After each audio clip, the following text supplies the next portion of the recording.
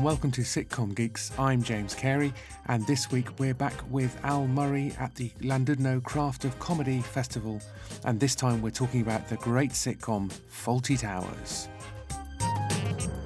So let's go back to I don't know how small a child was cross-legged on the floor when Fawlty Towers was coming on, but how did you experience Fawlty Towers? Fawlty Towers, my uncle...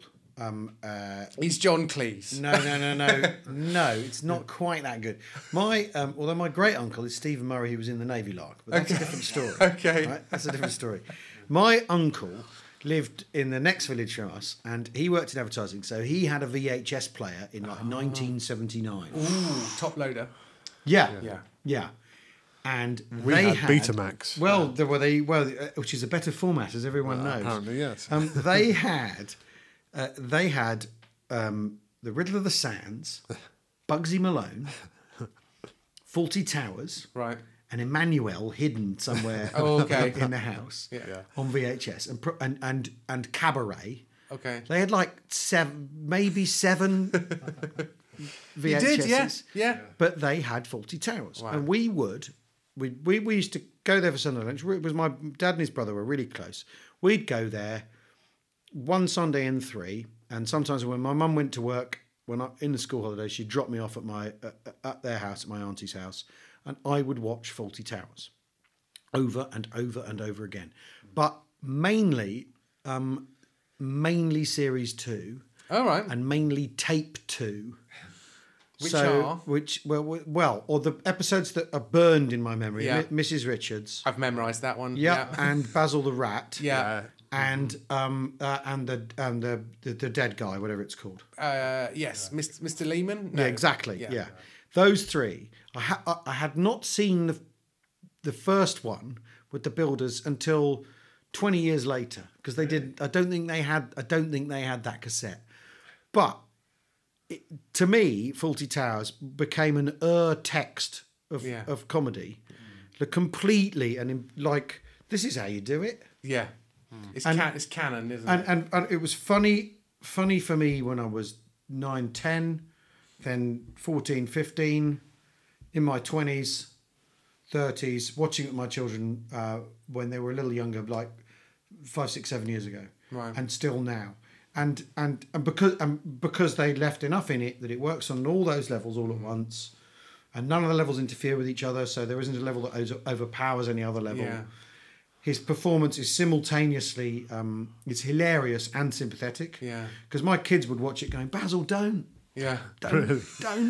Basil, don't. Yeah. Whatever you're doing, don't. Whatever it is, don't do it. Yeah. And which I don't remember feeling, but watching children watch it and get that out of it. But it's just, it's so well drawn, so well written.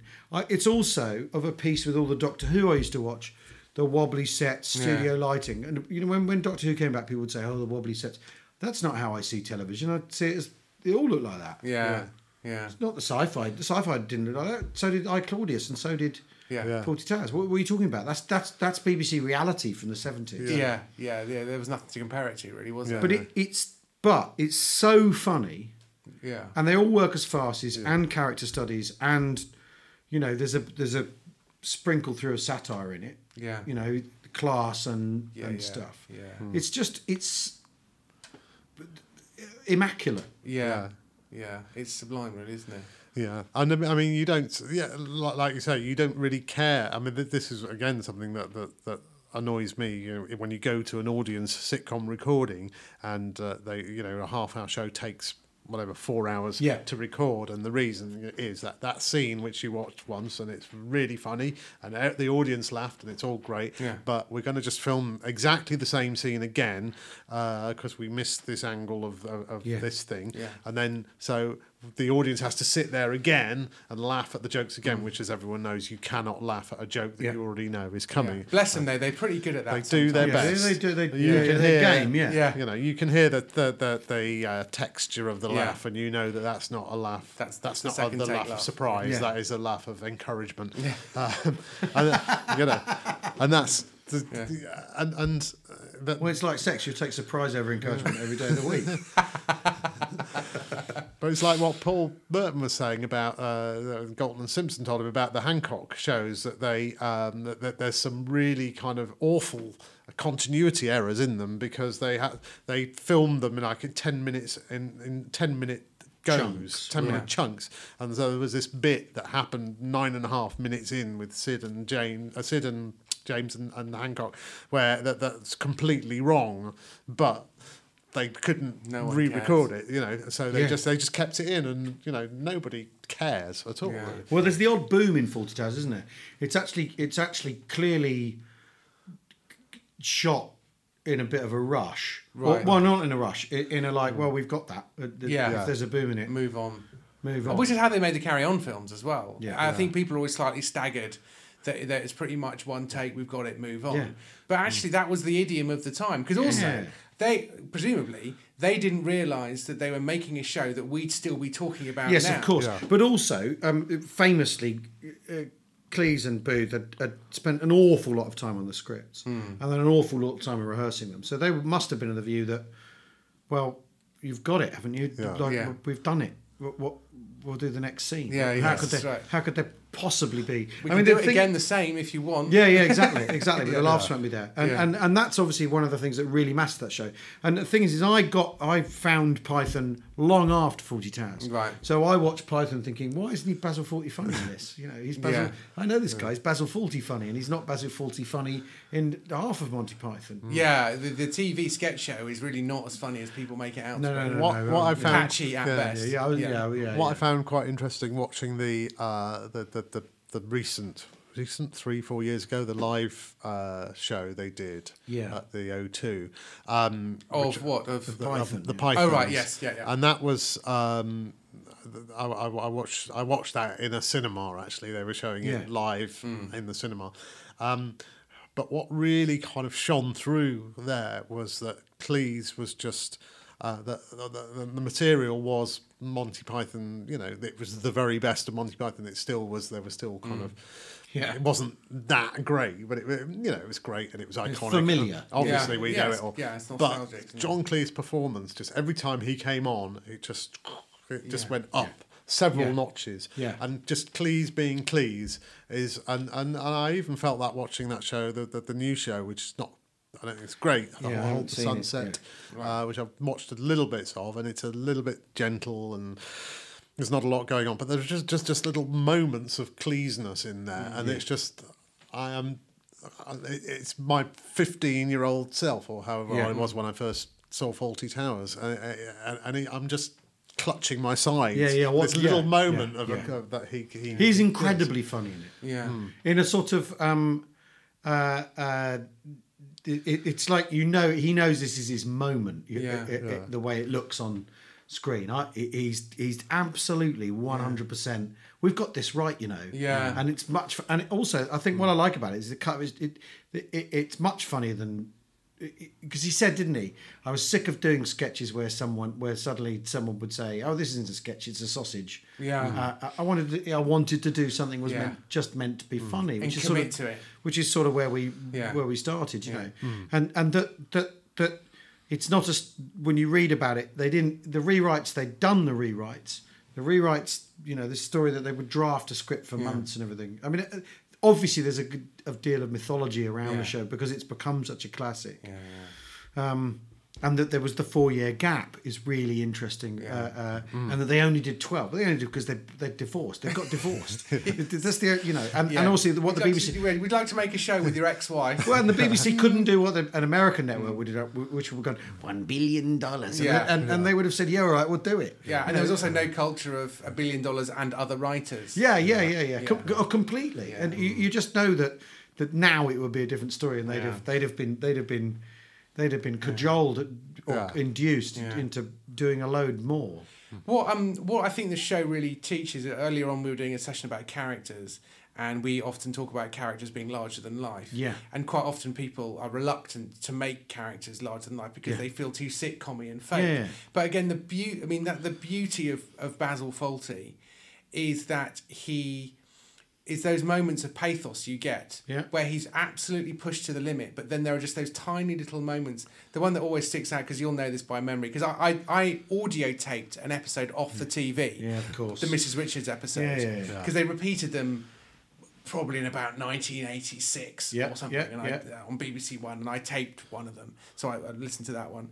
And it's the bit where it's the zoom. What was that? Yeah. That was your life, mate. Do I get another? Oh, sorry, mate. Yeah. It's just like, oh my goodness, the darkness of this. He's looking into the void at that moment. Yeah. You know, and there are some amazing moments like that, and you just think he's got all. But of that's those why Basil. shade... But that's why Basil works. It's not. That's not because he's not just angry, shouty man, rage machine. He, and there's a reason he's angry, and there's. It's like you say, your kids are going, Basil, don't do that. He's human. Exactly. And it's not just because the other thing that you get sort of focused on is his snobbery, but it's not just his snobbery. He really wants to do better. Yeah. And he that's why he listens to classical music. Yeah. Not because and he sucks up to people because he thinks that'll help. Yeah. It's not because it's not a flaw. Yeah. It's a foible. It's not because he's a bad person. Yeah, no, that's right. It's not. Yes, that's interesting, isn't it? He thinks although he is a snob, he thinks he'll be happy if he ultimately has respect. Yeah. And because he ain't a got classy none. hotel is a means to an end, isn't it? Yeah. But Cleese is literally larger than life, though. That's the really interesting thing about Fawlty Towers is he is literally larger than life. He's a foot a head taller than everyone else in it but easily. Yeah. In the quiz just now they read out the famous rejection letter. Yeah. These are standard characters, and that's also what's interesting about Fawlty Towers is they do that thing that really great writers do, where they go, here's some things you're familiar with. Yeah. Now let's see where we end up. Yeah. Rather than here's some things you're familiar with. Let's stay being familiar with, treating them in a familiar way. That's what you do if you know what you're doing. You start from the obvious point. Yeah. And then you embellish on it rather than stay there. Yeah. And that's what's brilliant about the Major. Yeah. It's and the casting as well is lovely. Yeah. That was one of the finest moments where the first radio show that we wrote, the series called The Best of British, was a sort of sketch show with Willie Rushton, and we insisted on that one of our cast was be Ballard Berkeley, just so we have the Major. Yeah, that we could be watching them recording our episodes with Ballard Berkeley. It was such a pleasure. Oh, of course he did. That is always a relief when they do, because they don't always. Yeah, no, it was because sometimes you work with a hero and just go, Or the worst thing is when we were talking when we were doing Miranda and we were thinking who could play Miranda's dad, and we chucked out a couple of names of like, what about this person or that person, and a casting agent would just go, they can't really do the lines anymore. They're just a bit too, and you just think, no. So they got Tom Conti, it was fantastic. Fine. Yeah, but there are people his age who find that hard now. Because age sort of affects different people differently. But age doesn't affect Fawlty Towers. Yeah. To do a DJ segue. Yeah. It doesn't date, does it? No. Weirdly? And the only bit they cut, of course, is the Major talking about Indians, ethnicities. Yeah. Although actually, that's a completely serviceable joke that makes its point. And delivers the point and is a funny joke at the same time. Yeah. But obviously contains language you can't even put it in the Dam Busters. So it had to. It's gone from. Although it's on the video release, the DVD release that my children watched. Okay. And I remember it coming up and thinking, this will be interesting. Here we go, like the clicking to the top of the roller coaster. Because also to them, that is a C-word strength thing, isn't it?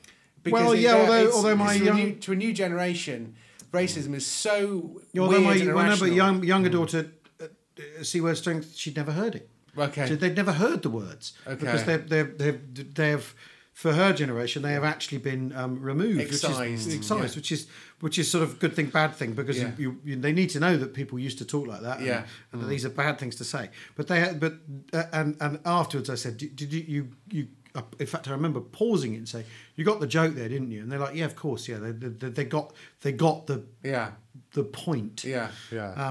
But that's the only bit that I think. There's a lovely bit of interaction as well where I always love it as an example of where you can just show a little bit of something with a very short line. There's a bit where Major comes in and he says, "Hampshire won," and Basil says, "Oh, did it?" Yeah.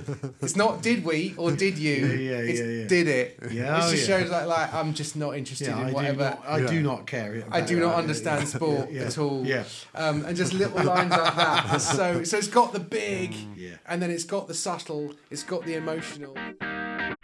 Hope you're enjoying this episode with Al Murray. We'll get back to that in a moment. Just wanted to let you know that we're recording our 100th episode of Sitcom Geeks live at the Museum of Comedy. Where better than the Museum of Comedy?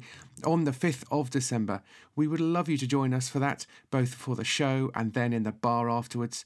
We will be having special guests, including Marcus Brigstock, who was the star of the first sitcom I wrote, Think the Unthinkable. And Marcus has also written a radio sitcom called The Wilsons Save the World, along with the brilliant Sarah Morgan, who will also be there on the 5th of December. Please do join us, and you can get tickets online. You'll find links on our Twitter feed, Sitcom Geeks, and our Facebook page, and with a little light Googling, I'm sure. And if you go to Dave's website, davecohen.org, you will be able to order his brand new book, The Complete Comedy Writer, which he says will make your sitcom sketches, stand-up and screenplay and stories 62% funnier. I've read it and I concur with his assessment. It's excellent. Go and have a look at that now. But let's get back to that interview with Al Murray about the wonderful Fawlty Towers. But the thing is it's famously based on that the real hotel proprietor. Yeah. And the thing is actually how much of it did Cleese see that and think, right, this is so I'll watch him do some mad stuff.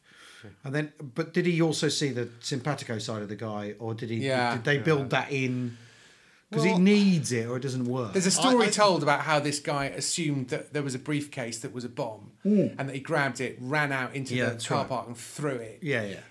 And that John Cleese thought, I'm going to stay another night. Yeah. Because even if you're filming on location, apparently you can just do that. Yeah. And I wonder, it's weird, isn't it, how our media, when they're reporting on entertainment and showbiz, they have to have a backstory. Oh no, it's a foundation myth. Yes, because the idea that he just came up with it is not acceptable. Yeah. I often think that he is very similar to the Michael Palin's pet shop owner in the Parrot sketch. Yeah, there's a lot of Basil in that character. No, he's not dead. He's just resting. It's like a character who will just lie, and each lie defend makes the next lie worse. Yeah, and that's kind of a lot of Fawlty Towers, isn't it? Yes, yes. In fact, that's absolutely right. That they were obviously really interesting people, prepared to lie, do barefaced lies. You must have met hundreds of Basil Fawlty. Oh God, Jesus Christ! You stayed in a lot of hotels. Well, no, I remember. Well, here's a perfect example of staying in there's a hotel in Brighton, and staying a lot. Yeah. Right. And one time we stayed there. We rang ahead. We're coming from somewhere else because it's that thing. You're on tour, so what you do is you drive on to the next place, right? And then you stay the night. And then you wake up in the town you're working in the morning. It's just softer, right? And you've got 2 hours worth of adrenaline still coursing through your body on the night before. Yeah, and all that. Just get on the bus and go. But we'd done a show in Brighton, and we said we'll be able to eat when we get to the hotel after the show. Absolutely no problem. No problem at all. So we go to the bar, and there is nothing to eat, and we're like, you told us we better eat. No, we didn't. Contretemps, right? So the next time we're there, it's sort of 9 months later, and we'd complained. Yeah. We'd complained formally. Right, expensive hotel. So we were driving. It was for Michael McIntyre's Comedy Roadshow, which was at the Brighton Dome, and I was in Carlisle the night before, and they wanted me for Brighton the next day. Of course they did. So we said, yeah, all right. So we drove from Carlisle to Brighton that night after the gig. So show ends about 10:30. Packed up in the car 11. Well, maybe a bit earlier than that. And we get to Carlisle. We get to Brighton at 4:30 in the morning. Right. That's going some as well. Oh yeah. Well, yeah. My guy's very good. And we go into the hotel reception, and the bloke on reception says, Mr. Murray, Mr. Booker, great to see you. I understand last time you were here, you had reason to complain. Right? And Adam... That's what you want at 4:30. Exactly. Adam, my tour manager, just went, I don't think this is the time, mate. Give us the keys. And off we went. But maybe it's something about hotels that when someone treats you like that, as somewhere that you're supposed to be a home from home or a safe, a safe space to use modern parlance. Yeah. Somebody you're meant to be welcome, and they're like, "I'll be with you." Like it's double. Yeah, yeah. And that was one of those moments you think, fuck you. The idea you're strung out, and it's a big gig tomorrow, and I'm stressed out about it, and you're doing this now. Yeah. And in the morning, I can't remember. There was a different shift in the morning, so it was all forgotten. But that moment, that hotel moment, you think, right, we're ready to fight that's now. Right. And don't wonder if there's a meat platter in your room. Upside down. Yes, that's right. Yes, he goes in and he splats your face in there. Yeah. Enjoy your food, Mr. Murray. But it's odd, isn't it? Because the Germans episode is an example of a thing that people... It was obvious what Cleese was doing with that episode. He was saying, this country is obsessed with the Germans. Yeah. They've moved on. We need to. Yeah. For goodness sake. Yeah. Right? But he did it in a really, really... funny on the nose way to the point where people thought he meant it or just like it. Yeah. I guess you've never experienced that yourself. I've no idea what that. Why would you bring that up? I don't know why I brought that up or what that might be like. The thing is, I mean, in a way, maybe one of the reasons I do it is I thought was surely because I think one of the things with Python is I thought they in general they seem to lance a load of things that I thought it was boils like Life of Brian. I kind of think after Life of Brian, they've done that now. So we understand where blasphemy fits into comedy, and so where blasphemy fits into with other religions, we've done that. We've been through that process, and in the end, we can look at that film and we can understand that in lots of ways it's not blasphemous at all. Yeah. That was not their intention. So lots of things. You felt Python had done a running, and especially the Germans thing, because he was doing it at the same time Freddie Starr was dressing up as it was very far ahead of its time, that episode, the Germans. And because people were not, those characters, and I do remember watching it whenever it came out, so I would have been 20 or something, 21, and and these Germans who were kind of okay characters, because obviously I'd grown up, my culture, the Germans were, bad guys. We this was the one place where Jews and the sort of English met was our hatred of Germans, and so it was. I remember it was a real shock. Those the two couples who were just like, hang on, Germans. This is not how Germans are portrayed on telly. Yeah. They were entirely reasonable. They're human, normal. They're human beings. Just wanting to get on with it. Yeah. And of course, and Basil is the monster. Of course, that's the whole. That's the whole point. And Basil is Britain's imperial past. Yeah. To be really kind of pretentious about it. Yeah. And it did. And in fact, funnily enough, I remember talking to Henning Vane about this on the. On the way to gig we did, and talking about the way that we kind of I said, we were so far ahead, Fawlty Towers so far ahead. He said, like that, like people still think like that, because Henning, when he started out, and people used to think this is an English person taking the piss out of Germans, and so he would get a sort of, sometimes he'd do a gig and he'd get the sort of laughs for that, but then they sort of, as the more it went on, the more it's like, hang on, what's happening here? This guy, and so and it's true, and we've come full circle with it now. Is that Basil Fawlty is the hero, isn't he? Yeah. Although, of course, the brilliant thing is that's almost an episode that feels like it's written from, reverse engineered from the punchline. How on earth did they win the war? Right, okay. I'm going to write a whole half-hour sitcom that means we land there. Literally reverse engineered. Wouldn't it be brilliant? Started it. Yeah, wouldn't it? Yeah, exactly. Wouldn't it be brilliant if we had some Germans who end up having to say that because of the way we've behaved? Wouldn't that be amazing? And it feels sometimes that episode looks like it's because sometimes great plots are written to deliver one line, one touchdown like that, and it maybe that's what they did with it. Well, except it's very hard to, because occasionally, because I write Milton Jones's radio show with him and another guy called Dan Evans, and occasionally we start with the idea, this week Milton is a bus conductor or a pest control guy, whatever. And sometimes though you set various hairs running, and eventually you get to a point where you then you think of a joke which brings them all together, and it's so perfect that you think, oh, it's going to sound like we did this whole thing so we could do that one joke. Yeah, well. And actually, that's not why we did it. So it's really interesting. As you were talking about Fawlty just then, though, there was an overlap which I've never spotted before.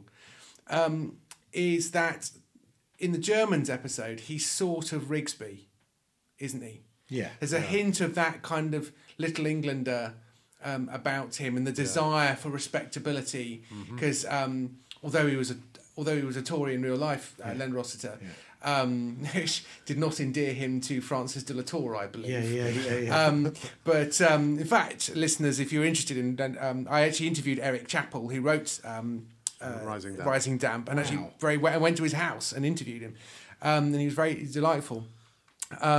He just thought that you write 24 episodes of something and then you stop and move on, which is why he's written about 4 or 5 shows. They're all about 24 episodes and he's done. Moves on to the next one. Really? Yeah. It's extraordinary, isn't it? You just think you could have kept going with Rising Damp. That was... But 24s are better than 12s. Oh, without a doubt. At least it's not... Because I think one of the things that Fawlty does is it's set in motion that mythology that you should only do 12. Yeah, and the young ones. In The Office and lots of stuff. Well, that was the writer-performer thing, you just thought... And that was, back when the writer-performer was the one sitcom every 2 or 3 years, maybe. Yeah. It was partly, I think, the person playing the character was putting so much of themselves out there. Yeah. I think that they maybe couldn't. I mean, it's what you were saying earlier today about how it's a character and how you are able to kind of be separate. You are not, you are clearly not the pub landlord in a way that when you watch Steve Coogan being Alan Partridge and you sort of, you can see there's a kind of, he's putting a lot of Steve Coogan in there. You never quite know how much, but you can see that. And I think that's that was the thing about the 12. So 12 just feels like, if I have to do another 6, if I have to give another 6 new bits of my neurosis out there, I don't know. Is there? Have I got 6 more? Well, which of course famously, supposedly, what's happened to Cleese is he's not been funny since. As he did Fawlty Towers and then he did Fish Called Wanda and then he went to therapy and supposedly solved all his problems. Which is a real shame. Fish Called Wanda is a brilliant film. Yeah. I the last time I saw it, it felt. Maybe it's dated. Maybe the bad English light and the it is a bit dark. And the crummy soundtrack. It's a bit. I don't know. Crummy soundtrack. We're going to come to blows over this, aren't we? Yeah, I don't know. No, but it's a lot. Yeah, I kind of half watched it, and also Clockwise was the thing he did first after it, where he basically reprised Fawlty. It's got quite a lot of that, hasn't it? And that's a small film. Yeah. But funny though. Yeah. Some of it. I watched it. I remember watching it the first time and enjoying it, and then tried to watch it subsequently and found it very difficult. Well, there's that bit, it hinges on him getting to a railway station and the guy going left, and he says right. Yeah, and he goes right, and you think. In fact, I don't think he wrote that though, isn't it? Didn't Michael Frayn? No, he didn't write it. But he didn't write it. But you sort of think a forceful enough guy like that would. Some of that set of their instincts wouldn't go. Oh yeah, that's fine. Yeah. Wave it through. But then there's an overlap of the character also in that, but that wonderful bit, because I know also the Mrs. Richards episode really well. It's when he's sort of in a bit of a state, and then the delivery guy comes in and goes, "You got Mrs. Richards staying here?" Oh, that's the straw that breaks the camel's back. And that just reminds me of his persona in when he sort of realises in Clockwise he's just not. Yes, there's a moment in Clockwise where he gives up. Once he's come to it's not the despair, it's the hope. The car moment, isn't it? Yes, I suppose. Literally like that scene. Yeah. But and again, I was just in the car and had the radio on. There was a trailer for a radio show. It was about a year ago. He did a radio series. I can't remember. I didn't hear the series, but there was a trailer for it, and it was just him doing a trailer, and I'm doing this show, and it's on, and there was just some little joke in it, and it was just. I just found myself laughing out loud at it, just this little non-joke, and then and I think whatever he has, he still has it, and I don't think he's ever lost that, and I think that showed in the live. I mean, the thing is, I think the thing with him is, or the thing with Fawlty Towers, if they'd made another 6 then, great. Yeah. But if they try and do it now, could we make sure that never happens? Well, they went back to porridge. Yeah. Which was a bit of a shame. But what would you couldn't put Sybil and Basil didn't have any children, so it would have to be a shouting nephew. Yeah. Were there any shows that? So just we probably should wrap up really, but were there any shows subsequently that sort of came close to that, where you had a tape and you virtually wore it out watching it? What, sitcoms? Yeah. Or were you more comedy albums, or comedy albums, and Steve Martin live at the Hollywood Bowl is the thing I completely wore out when I was. Yeah, that was the record that stand-ups were introduced to and changed to stand-up in about 1985. And were you sort of watching that when you were about 15 or something? No, that was my parents didn't have a video player. Okay. So that was at university. Right. A very, very good friend of mine, still a good friend of mine, Simon Oakes. Oh, yeah. A mutual friend of ours, great guitar player and a geography professor of all things. Wow. He had, because he was an only child, so he had VHSs and 10 Action Men from when he was younger, and which I'm still annoyed about. Be his friend. And exactly. Yeah. And he had all the young ones, and he had like Fistful of Traveller's Checks, comic strip stuff, all on VHS. Okay. Right. But it was Steve Martin live at the Hollywood Bowl, and that whole thing, the whole thing of his performance being 100%. There was no. That's that video was, and somebody got the video. Nobody had video then, like of American stand-up, and somebody, a guy called Roy Hutchins, who was a sort of stand-up at the time, got hold of this Steve Martin video, and then just every comedian watched this video, and it was like, oh my God, it's amazing, isn't it? You forget that, I mean, I can remember those times when you just couldn't get hold of stuff. Couldn't get hold of it. And we'd all been shuffling on stage, being left-wing and all this stuff, and then suddenly we saw here's a guy in a suit, and it looks like a bank manager, and he's just saying something like, excuse me, and it's just the funniest thing. And it's like, it's not much more than the sum of the person, and suddenly the comedy circuit the whole thing took off. Yeah, and you'd be better dressed than anyone at the gig possible, rather than turn up in a t-shirt. And there's that really, like, I remember just thinking it, thinking, why am I laughing at this? Because he had the nozzle of a petrol pump, and he'd hold it up and go, you see this? $15. Right? And the whole of Hollywood Bowl would laugh at it. You think, why am I laughing at this? But it's because that video over and over and again, and the thing is that there were things on it. There's the short before it. Right, is him doing a songwriting masterclass with Paul Simon. Paul Simon, and Chevy Chase. And Paul Simon's going, "How about this?" He goes, "Well, I think, Paul, what you need to do is what it is. It's the secrets of comedy. There's like a bunch of people all sitting around saying, "So, Steve, tell us, how long do I leave between the setup and the punchline?" That's right. And Steve goes, 1.5 seconds, and then someone else asks a question, and then Paul Simon's sitting in the corner. He says.